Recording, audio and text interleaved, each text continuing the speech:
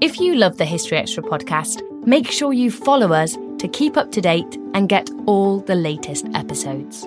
Thanks for your support, and I do hope you enjoy this episode. This episode is brought to you by Indeed. We're driven by the search for better, but when it comes to hiring, the best way to search for a candidate isn't to search at all. Don't search, match with Indeed. Use Indeed for scheduling, screening, and messaging so you can connect with candidates faster. And listeners of this show will get a $75 sponsored job credit to get your jobs more visibility at Indeed.com/historyextra. Just go to Indeed.com/historyextra right now and support our show by saying you heard about Indeed on this podcast. Terms and conditions apply. Need to hire? You need Indeed. What does motion sound like? With Kizikans free shoes, it sounds a little something like this. Experience the magic of motion. Get a free pair of socks with your first order at kizik.com/socks. Hey, it's Ryan Reynolds, and I'm here with Keith, co-star of my upcoming film, If, only in theaters May 17th. Do you want to tell people the big news? All right, I'll do it. Sign up now and you'll get unlimited for $15 a month and 6 months of Paramount Plus Essential Plan on us. MintMobile.com/switch. Upfront payment of $45 equivalent to $15 per month. Unlimited over 40 gigabytes per month. Face lower speeds. Videos at 480p. Active Mint customers by 531.24 get 6 months of Paramount Plus Essential Plan. Auto renews after 6 months. Offer ends May 31st, 2024. Separate Paramount Plus registration required. Terms and conditions apply if rated PG. When you need mealtime inspiration, it's worth shopping Kroger, where you'll find over 30,000 mouth-watering choices that excite your inner foodie. And no matter what tasty choice you make, you'll enjoy our everyday low prices, plus extra ways to save, like digital coupons worth over $600 each week. You can also save up to $1 off per gallon at the pump with fuel points. More savings and more inspiring flavors make shopping Kroger worth it every time. Kroger, fresh for everyone. Fuel restrictions apply. Welcome to the History Extra podcast. Fascinating historical conversations from BBC History Magazine and BBC History Revealed.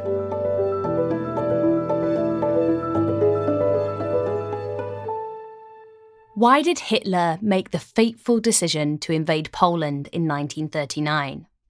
How did Churchill turn defeat at Dunkirk into a victory on the home front? And how did Japan's imperial designs lead to war in East Asia? Today, we're bringing you the second episode of our 5-part series tackling the big questions of the Second World War, with historian Lawrence Rees. In this episode, Lawrence joins Rachel Dinning to guide you through the early years of the conflict, from Pearl Harbor and Dunkirk to the fall of Tobruk. So we're looking at the early years of the Second World War now. We'll start at the beginning. The Second World War began with the German invasion of Poland. Why did they make the decision to do this? The reason that they had been talking about beforehand was to recover territory lost in Versailles. Germany used to be completely united along that Baltic coast, and then it was split into East Prussia and Germany. So there was a bit of Germany that was now a little like an island post the Treaty of Versailles, and had a thing called the Danzig Corridor. Around now, the town is now called Gdansk. It's in Poland now, but it was in Germany prior to the First World War. There was a move to recover that territory. There was a move to recover other territory in Poland that had been German prior to the Treaty of Versailles. So there's a sense of recovery and righting of a wrong that Hitler is banging on about. But he's also doing it as part of his great vision of what he wants to be remembered for in history. What he wants to do is to create an empire in the East. He's looking to create in the western part of the Soviet Union, in territory topical of today, like places like Ukraine. He's looking to try and create a large German empire. What he wants is what he calls Lebensraum. And obviously, as a famous historian called Poland God's playground, and he did it because of the geographical location of Poland. Poland's tragedy in many ways, in terms of the suffering that Poland has suffered over centuries, is its geographical location. It's trapped between two gigantically powerful countries in Russia and Germany. So in order for him to get his empire in the western part of the Soviet Union, he's going to have to go through Poland. So Poland is an absolute focus on what Hitler wants to do. And so they invade, and they invade on the 1st of September 1939, and on the 3rd of September 1939, Britain and France declare war because they'd given guarantees to Poland. What's interesting about that is the British gave guarantees to Poland without any ability to protect Poland. We couldn't stop any of this happening. We didn't send armies to Poland. We didn't do it. I mean, we couldn't actually do, in practical terms, anything about it at all. It's just that we had decided, along with the French, we decided the line in the sand, that's it. If he does this, there will be war. And the second thing to think about in the invasion of Poland that I don't think people, I'm not sure it's really known, is that when I was again taught this at school a very, very, very long time ago, there was a sort of sense that people had that with the invasion of the Soviet Union that's going to happen in June 1941, this was the war of extermination that Hitler announced. This was a war that was going to actually just be unbelievably brutal, and that somehow prior to that, it had been not exactly a normal war, but one that fought along more honourable lines. Again, research in the last 40 years has demonstrated that it isn't actually the case. It's not going to be as brutal as the war in the Soviet Union, but the mentalities of thinking that you're going in to fight people who you're going to treat appallingly was there from the beginning. So you found that in the first few weeks, 16,000 Poles were killed, who were, many of them were Jews, members of the intelligentsia, politicians and so on, because what Hitler wants to do is to turn Poland into a slave state. He wants to Germanize some areas of Poland, i.e. make them part of Germany, and the Poles who are allowed to live there are going to be kept as slaves, and deport other Poles to the eastern part of Poland he occupies, where they're essentially going to be not exactly starved to death, but they're going to be treated so appallingly, not going to be allowed to learn to read. This is not a normal occupation of a country. And the final thing to say about what's happening here is, again, not very well known, which is that people talk about the Germans conquer Poland. They don't. They only conquer half of Poland. Because on September the 17th, 1939, the Red Army invades from the east and takes half of it. Actually, they split it. And what you see from the documents is the Germans and the Soviets got on swimmingly for the most part, because they both come from these totalitarian cultures. They both understand each other. They both want to oppress many of the people in the countries they're in. And they split Poland between them as part of the Nazi-Soviet pact, which has been agreed in August 1939. So actually Poland split up.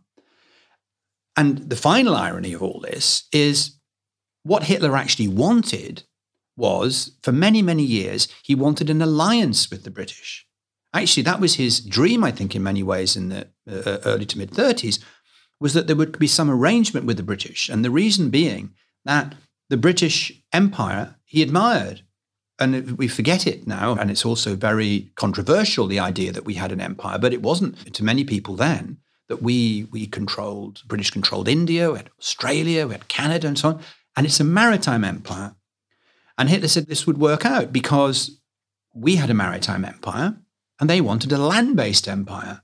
So it's compatible. So the plan would be we get together and the Germans then are free to fight Southern Soviet Union. But look what he ends up with. He ends up with, from his perspective, the wrong war, because he ends up in a pact, an alliance in many ways in all but name, but a pact with the people who he actually intended to fight with, and at war with people who originally he had thought might be his allies. So from that point of view, it's an extraordinary situation that he's in. And then the next huge event was the German invasion of Western Europe. How did we progress to that point?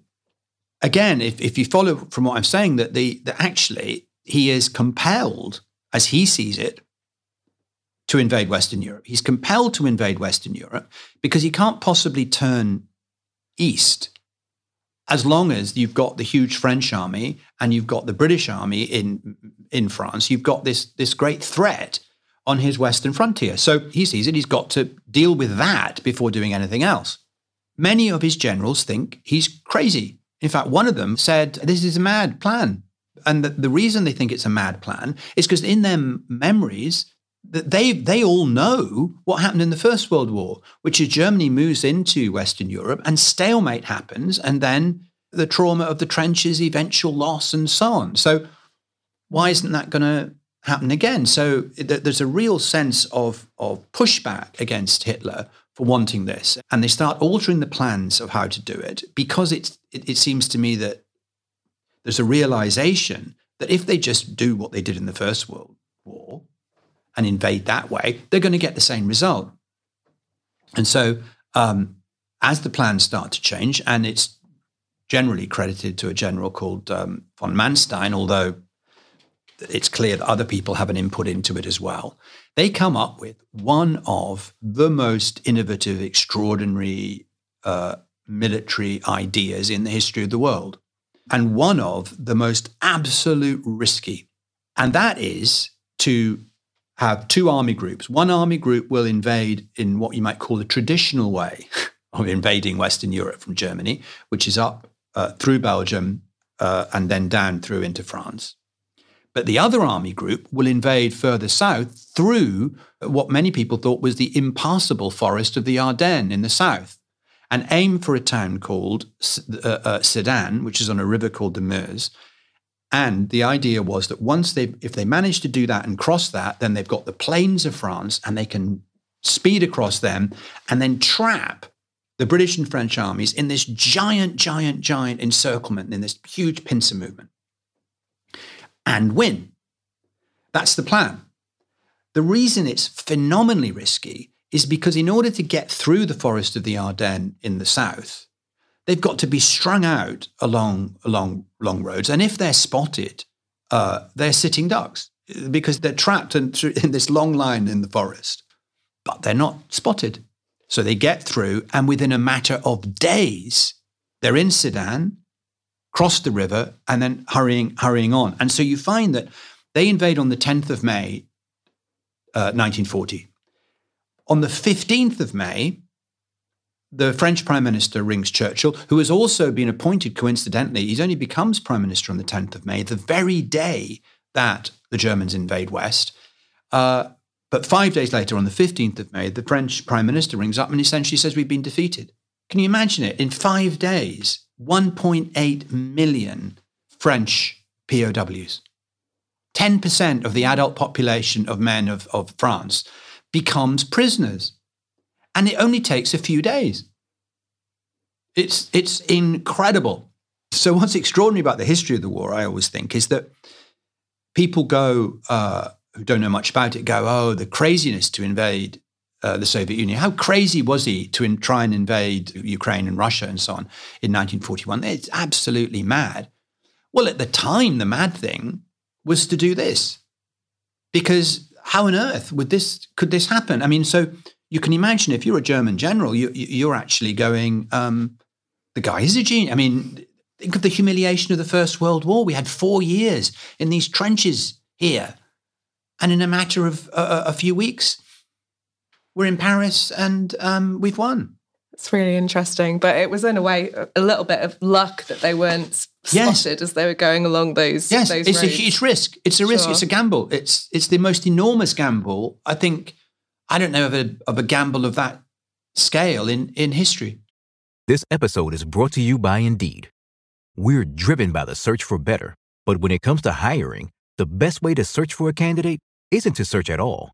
Don't search, match with Indeed. Use Indeed for scheduling, screening, and messaging so you can connect with candidates faster. And listeners of this show will get a $75 sponsored job credit to get your jobs more visibility at Indeed.com/HistoryExtra. Just go to Indeed.com/HistoryExtra right now and support our show by saying you heard about Indeed on this podcast. Terms and conditions apply.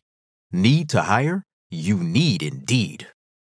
We don't always realize just how much our negative thoughts and experiences stick with us and weigh us down.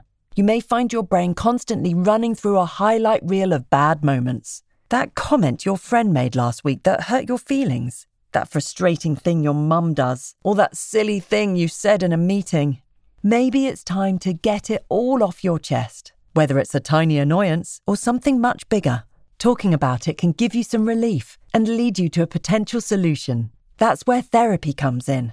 It's a safe space to share whatever's weighing you down and learn to process it, so your internal highlight reel can focus on the good stuff. And BetterHelp offers affordable online therapy on a schedule that works for you. Connect with a licensed therapist by text, phone, or video call. Start the process in minutes and switch therapists anytime.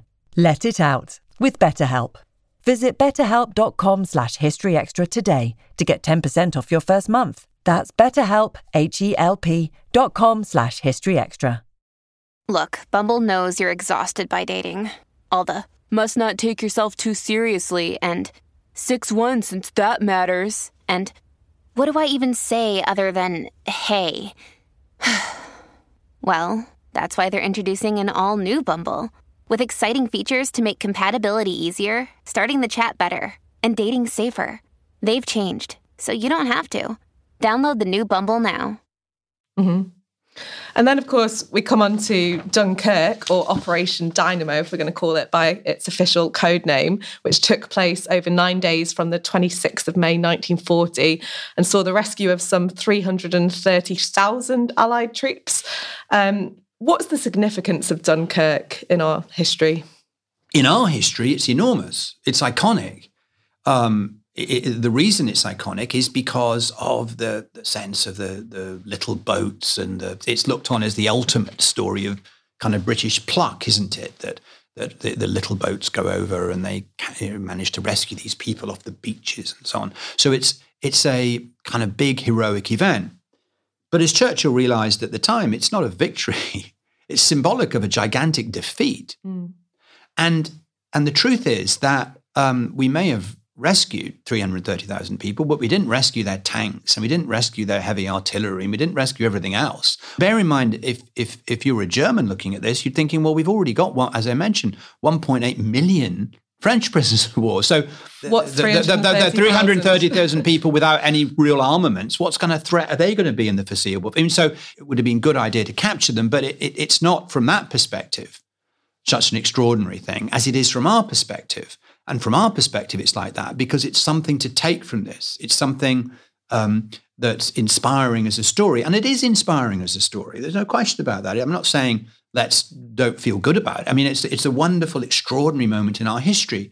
But in the context of all this, the notion that it's a victory, maybe it's a victory of sort, and that it was a victory for those people that the 330,000 people didn't have to spend the next 5 years in a prisoner of war camp. Absolutely terrific for them and so on. But it's certainly not a victory in the sense that what the loss was going on in the rest of Western Europe.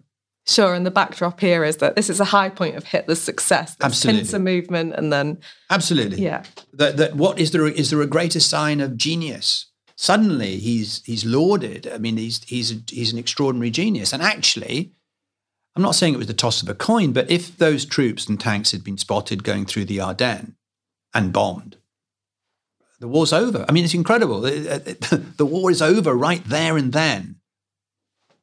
And of course, on the 10th of June, Italy declares war on France and the UK. What were their motives? I think that's symbolic of what's going on in the whole context of this, which is that another great theme of history and of life is opportunism, which is you do something because you think, okay, I'm going to join that particular bandwagon. And I think that's partly what Mussolini is doing. He's in a difficult position in some respects, in that he was the original fascist dictator who, 1923, that was very much a role model in some ways for someone like Hitler and the Nazi Party.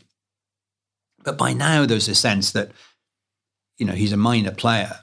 And so he's moving in because I think there was a very strong sense at the time he declares war in June 1940 that the war will be over very soon because Britain will make peace. It seemed obvious to Hitler that Britain would make peace. Why on earth wouldn't you make peace? And it's that I think is the key thing we should take away about individuals influencing history is what Churchill did then. Because Churchill coming to power on the 10th of May, he has to live through this defeat of France. He then has to live through voices in his own war cabinet suggesting that maybe some kind of peace deal should be explored, or at least explored through third parties with Hitler, or mediated. And I think if we'd gone down that route at all, it would have been unbelievably dangerous. Because once you even start thinking that, then the whole morale begins to fracture. And he refuses to. He refuses to go down that route. And I think that if you're going to point to a moment of one man influencing the destiny of a country in a war, it's that moment. It's very unfashionable to talk about the great men theory of history, and I don't subscribe to it because we're all creatures of our own time and place, and we're all influenced by the structures of the world and the culture around us. But in this one tiny moment, I think you can point to one person who changes the destiny of a country. Because if you can imagine a situation where someone else was in that position who had wanted to explore that peace with Hitler of sorts, and it made sense. In many ways, it made sense to a lot of people, because what possible chance did we have? The small island, and he has the control of Poland. He's got control of the whole of Western Europe. Italy has now come into the war. America, remember, is not in the war at the minute. He's neutralized any threat from Stalin. I mean, why wouldn't it make sense to actually do some kind of peace deal? It was never his number one priority to invade Britain. There's nothing in Britain for him.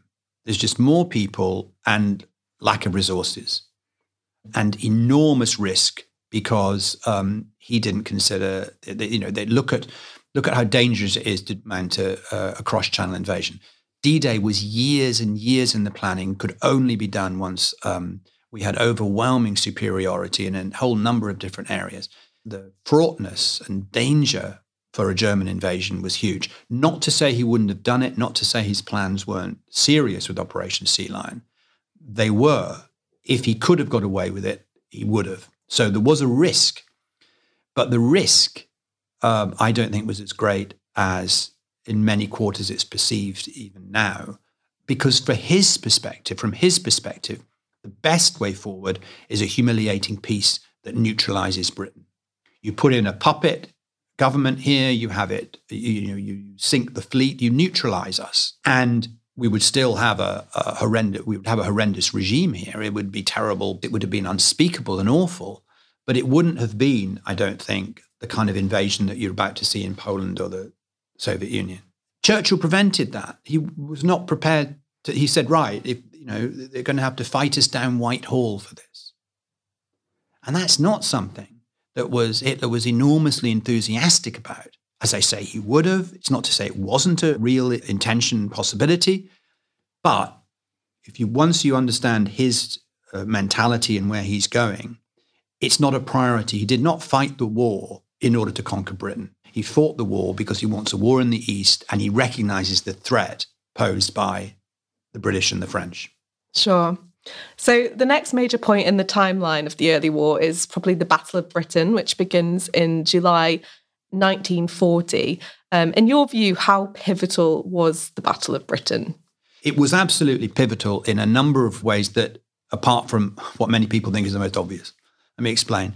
It's pivotal because, rather like Dunkirk, it represents, in terms of morale and belief systems, how we can fight back. It was extraordinary. Imagine the mentality of the time. You've just witnessed this incredible humiliation in France. Nobody really believed that could happen. The British and the French had more and better quality tanks than the Germans did. There's a sort of myth of blitzkrieg about the Germans possessing this extraordinary mechanized equipment and so on, that they were still using horses when they invaded. Yes, they had some mechanized equipment, but they're still using a lot of horses when they're invading France. It's the British who have this great equipment, but we've just lost it all. It's now the other side of the channel. So what kind of nation are we? And what the Battle of Britain showed, and the Spitfire pilots and the Hurricane pilots and so on showed, is that, we are capable of fighting back. We do have a sense of our own nobility and our own honor. And so it was vital from that point of view. And also vital because it put the final nail in the coffin of any idea that Hitler had that he could invade. Because without air superiority, there's no possibility of invasion. I mean, D-Day couldn't have happened without air superiority over the beaches. So it absolutely managed to stop that. And so from that point of view, it's extremely important. Mm-hmm. I wanted to talk about Operation Barbarossa, which begins in June 1941. Why did Hitler launch invasion of the Soviet Union when he was still at war with Britain? What was this two-front war, something that he initially would have really wanted to avoid? Yeah, that's a very good question. And one a lot of people at the time asked him, is particularly his generals. What it speaks to, I think, is what I've been saying throughout, which is his obsession to create an empire in the East. The fact is, he's reached a point with Britain where what's he going to do? He hasn't got the air superiority he needs to mount an invasion. He hasn't got the ships necessary to do it, certainly if with Britain still has Spitfires in the air. Also, the weather's suddenly gone bad on him. And once you get to September, it's very, very hard to plot a day when the channel's going to be suitable to make a crossing. It's no accident that D-Day happened in June, when the weather is normally better to cross the channel. What's he going to do? And he comes up with this, what we might think is bizarre logic, but it was the logic he tried to use on his generals, which is this: Britain's only hope in this war is that Stalin and the Soviet Union will break their pact with us and ally themselves with them. If we invade the Soviet Union and destroy that threat, Britain's last hope's gone, and Britain will make peace.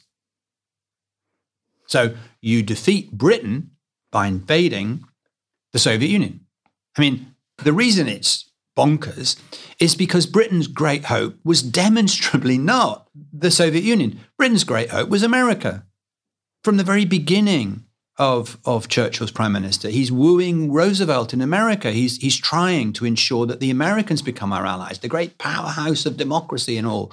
Without American aid, without American help, we would have been in the most virtually terminal trouble. We weren't getting supplies and help from Stalin's Soviet Union, but nonetheless, that's the logic that Hitler uses. Also, they're in a position whereby the Germans are getting aid from Stalin, but of course he could turn the tap off whenever he wanted. It wasn't secure. So, instead of having to rely on the person who owns the oil well, why not go and get the oil well yourself? So that's the kind of ideas and logic he's saying. Underneath it, for Hitler, is this huge ideological belief system, a belief system based on hatred and racism. And that is that he believes that the Jews still are this horrendous threat. It's a fantasy, but he believes it. He believes that communism, Bolshevism, as he calls it, is this huge threat. He wants to eliminate that threat. And so there's a real sense that ideological creed is a threat and dangerous, and he's going to do something about it. And also that he feels the Slavic people are subhuman. So you put all that together, and you've got Slavic people, Bolsheviks, and Jews, because there's large numbers of Jews in the western part of the Soviet Union. In his mind, you've got three ideological reasons to deal with this. And you get the resources you need. You get wheat from the Ukraine, and assuming you can get all the way to the Caspian Sea and Baku, you've got oil. So, makes sense, doesn't it? On paper, it all makes sense. Except the big irony of it is that he doesn't have the resources to capture the resources he needs. That's going to be one of the central problems that he faces in this war. But it's very interesting. He writes around this time to Mussolini, and he says, "I'm now spiritually free as a result of this invasion." And I think that's one of the most revealing phrases in the whole thing. He's spiritually free. It's almost like the gloves, at last, I can actually be truly myself. And he calls this a war of extermination from the beginning. From the beginning, they're going in and shooting political officers of the Red Army, the commissars. From the beginning, they're going in and shooting Jews who they consider in the service of the party or the state. But that's the bare minimum. In actual fact, they're shooting many more than that in these ghastly, horrible pit killings. It's just appalling. It's unspeakable atrocities from the very moment they go in. And sort of shed that idea that it's just about German pride and reclaiming what was lost in Versailles and that kind of thing. It's more of an honest... Exactly. It's like, at last we have our place in the sun. What's really interesting is to think of the people he's allied to now in terms of Japan, Germany, and Italy. And all three of those nations only really broke through in the 19th century. If you look at, say, the British or the French, we're moving into India much earlier. We're moving into other colonies and so on. But Germany, as a nation, doesn't become united until the mid-19th century. Sure, same with Italy. Same with Italy. Japan is, prior to the Meiji period, is hidden and is not with the West. So each of these countries feels it's not fair that you've got these countries that were able in previous centuries to develop colonies and empires. We've been denied the chance. And so it's interesting with each of them, what you see is Germany is trying to develop an empire in Eastern Europe and the western part of the Soviet Union.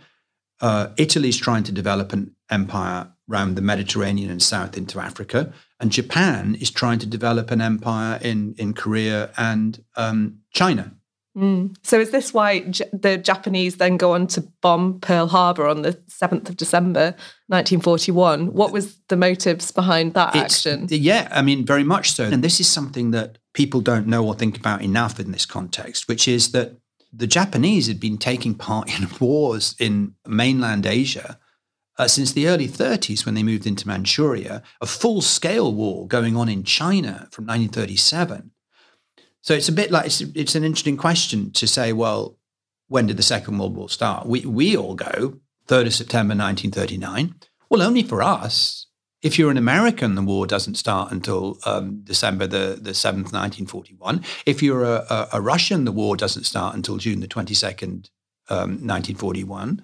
If you're Japanese, you go, well, when did the war start? Well, the war, 1937 was big in China we were fighting. So it's part of a continuum. So the Japanese are in this war in China.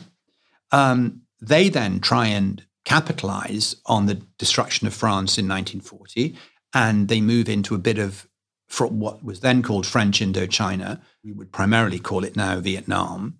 So they've moved into North Vietnam. And then in 1941, they moved down right into, or they've occupied bits of it. They're gingerly moving in.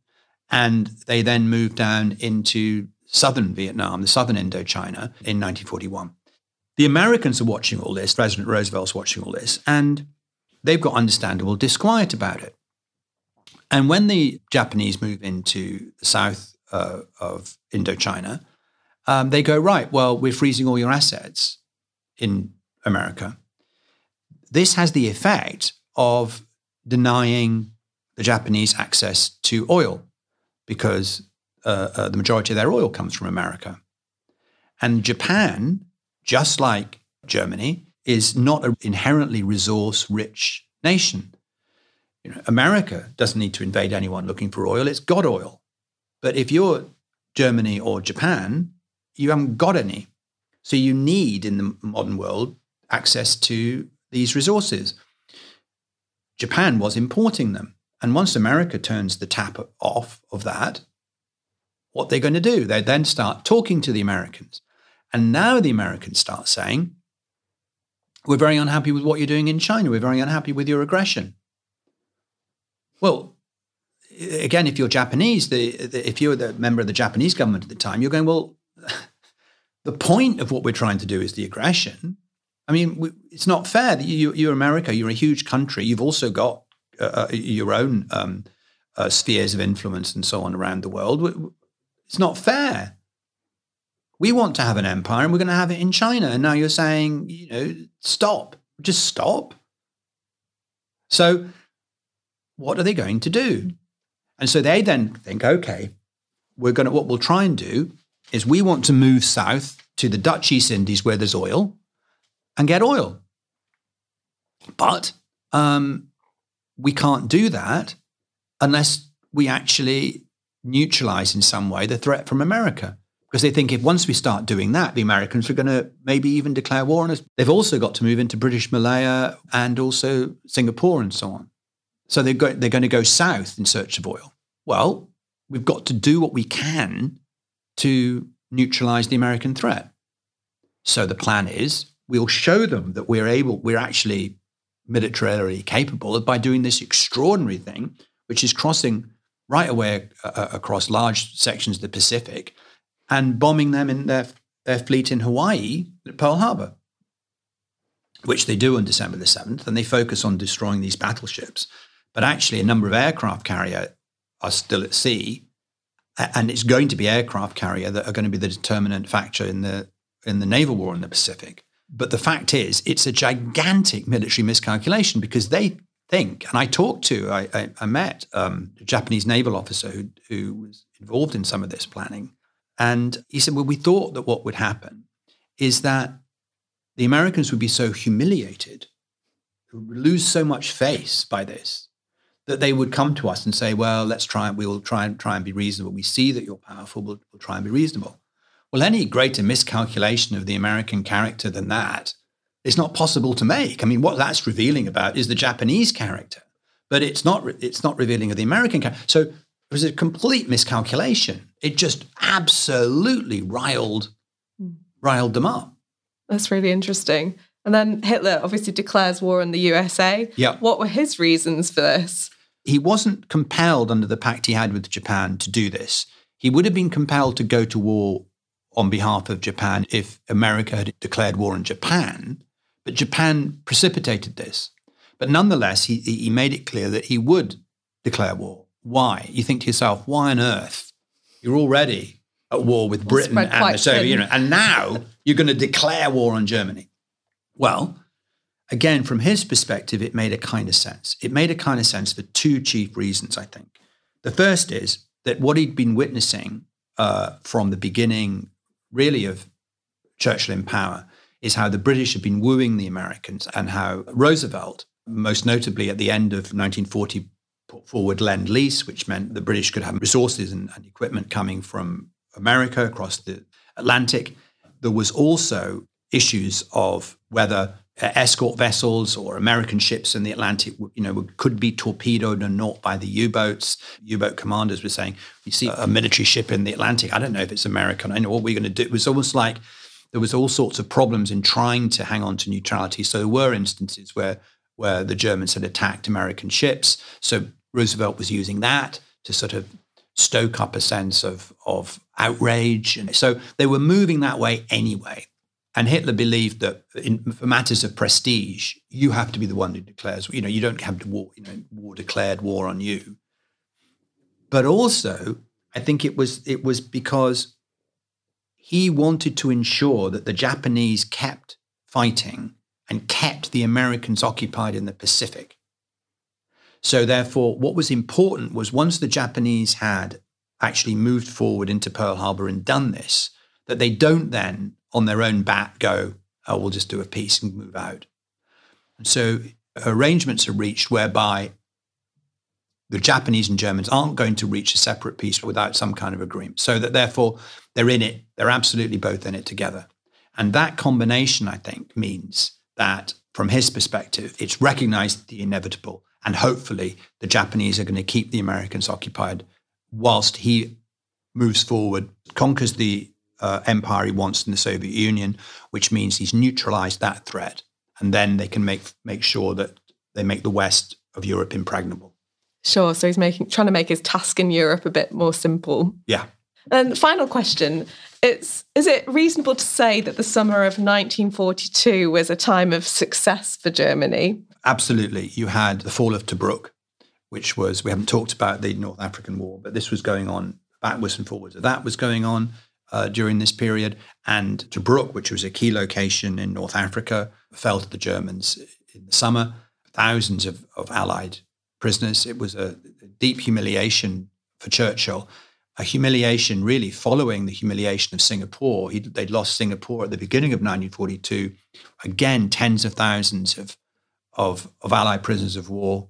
So this was another example of essentially the British having enormous problems standing up to their enemies, British and their allies, it has to be said. Plus, the Germans had just launched this, what was called Operation Blue in the Soviet Union, which was this massive movement right across the southern part as they push towards the location of Stalingrad, which was a city on the Volga, now called Volgograd, and also then we're planning on going south with another army group to the Caspian Sea to get the oil.